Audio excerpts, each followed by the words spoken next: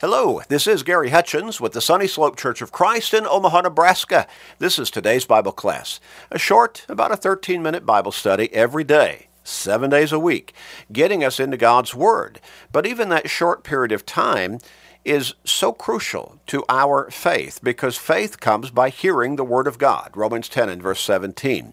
So as I'm in God's Word every day, even for this short period of time, it's helping me to stay strong and even grow stronger in my faith. But it also helps me stay focused on my relationship with God and upon my soul. You know people in your life who need to turn their focus in life around, don't you? They need to start thinking about their relationship with God and about their soul's salvation. Help them by sharing these short studies with them every day through Facebook friends, text messages, and other technological means. But make that commitment and start sharing today and every day with your family members, friends, work associates, neighbors, with literally everybody you can. Help somebody turn their life around. Help somebody get on the right road. Help somebody get to heaven. What a great blessing that will be for them, but it will also be a great blessing for you. So make that commitment and start sharing today and every day. We're going to finish up our line of thought and study. We've been asking questions along the line, what is my greatest danger in life? Sin. Nothing else compares. Again, a lot of people would roll their eyes. They would say, oh, get real. That's preacher talk. No, nothing holds greater danger to us than sin, because the wages of sin is death. Romans 6 and verse 23. Now, the other side of the ledger, or the spectrum, so to speak, is what God offers us if we will give up that life of sinfulness. So Romans 6 and verse 23 says the wages of sin is death, but the gift of God is eternal life in Christ Jesus our Lord. So sin is our greatest danger.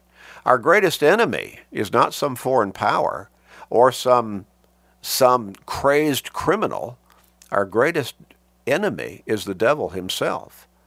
He's walking around like a roaring lion, seeking whom he may devour, as the Apostle Peter portrays him in 1 Peter 5 and verse 8. Now, how can we resist him?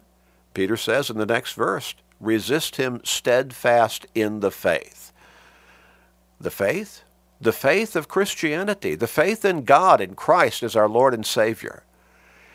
James said in James chapter 4 and verse 7, draw near to God, and he will draw near to you. Resist the devil, and he will flee from you. I put those verses in reverse order there. But you see, how do we resist the devil? By drawing near to God. And God will draw near to us as long as we're drawing near to him. God will never leave us as long as we don't leave him. But there are a whole lot of people, they want to live in sinfulness and still, in their mind, think they're still walking with God. Does not work that way. Does not work that way. If you're living in sinfulness, you're not walking with God in faithfulness. So the psalmist in Psalm 119, verses 9 through 16 again. How can a young man, or how can anyone, cleanse his way? By taking heed according to your word, by living by God's teachings, by the scriptures, by the Bible, the word of God. With my whole heart I have sought you. Oh, let me not wander from your commandments. And we could see that as something of a prayer request. Please help me, God, stay in your teachings. Your word I have hidden in my heart, that I might not sin against you. In other words, I don't just read the scriptures. I don't just read the Bible and learn what those scriptures teach. I make them a part of my very being. Why? Because they will help me to guard against and be strong against sin. And the devil's always after me, trying to lead me into sin. Blessed are you, O Lord. Teach me your statutes. With my lips I have declared all the judgments of your mouth. I have rejoiced in the way of your testimonies as much as in all riches. All the riches of this earth put together do not compare with the riches that God's Word blesses us with and guides us toward. and in. I will meditate on your precepts and contemplate your ways. See, again, we need to do more than just learn what the Scriptures say. We need to incorporate them into our very lifestyle consistently, all the time. Verse 16, I will delight myself in your statutes. I will not forget your word. People are always talking about how we need to live a life of happiness, of joy, of peace. But they point people in the wrong directions. They point people into methodologies and techniques that are part of this world, part of life in this world, physical side of life. If I want to be able to live a life of ultimate happiness, I need to live the life according to God's Word, the life that God's Word teaches me to live. It holds the peace that passes understanding, Philippians chapter 4 and verse 7. I can rejoice in that lifestyle no matter what this life, that is the physical life, might throw at me. Because I know that this is not the end for me. I'm looking forward to eternal life with God in heaven. Oh, God's Word offers us far more than anything this world offers us. Think about what the psalmist wrote in Psalm 1. And the first, well, there's 6 verses there. I want to break it into halves. The first 3 verses first. Notice and see how parallel this is to that text we were focusing on in this line of thought and study back in Psalm 119, verses 9 through 16. Psalm 1, beginning with verse 1. Blessed is the man who walks not in the counsel of the ungodly, nor stands in the path of sinners, nor sits in the seat of the scornful.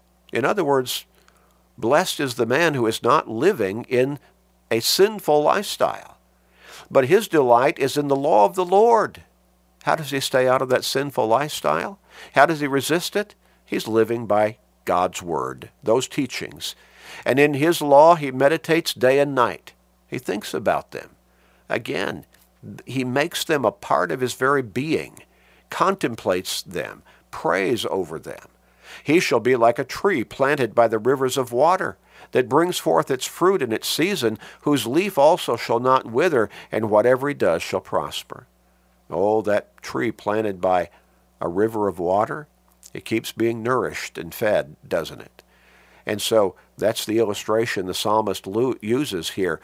The person who lives by God's teachings on an ongoing basis will be like that tree. His life will be productive spiritually.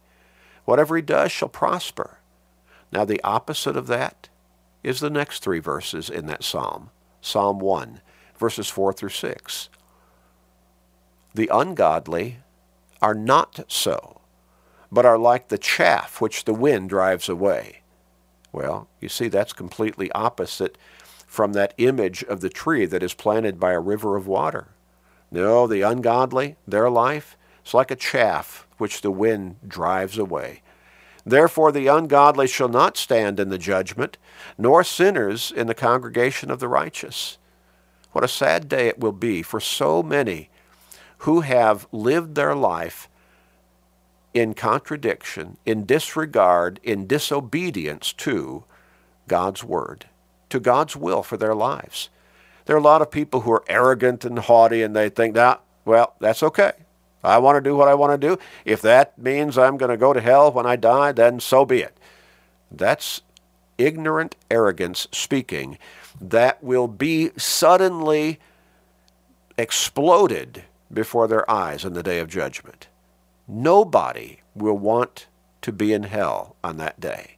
Nobody will want to not be given that entrance into heaven on that day.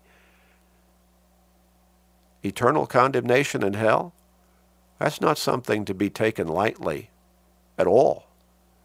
It's more horrible than anything we can contemplate related to whatever negatives we might experience in this world. So the ungodly They're not going to be, their life, their ultimate destiny is not going to be like the life of the godly person. They're going to be like the chaff which the wind drives away. Therefore the ungodly shall not stand in the judgment, nor sinners in the congregation of the righteous. For the Lord knows the way of the righteous, but the way of the ungodly shall perish. Shall perish. How sad it will be on that day for those who are in that state of condemnation. Let's turn to 2 Peter. 2 Peter chapter 3, verses 17 and 18. As Peter closes this second inspired letter that he writes, he gives us some words of encouragement and direction as to how to move forward in our life. Each one of us.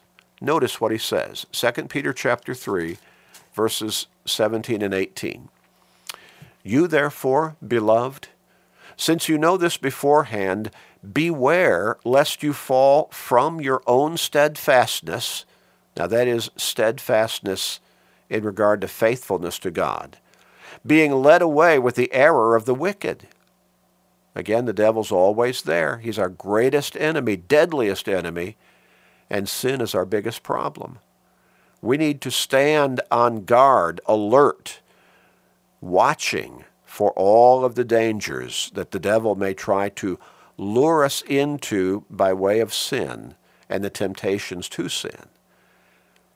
And then Peter concludes by saying, but grow in the grace and knowledge of our Lord and Savior, Jesus Christ.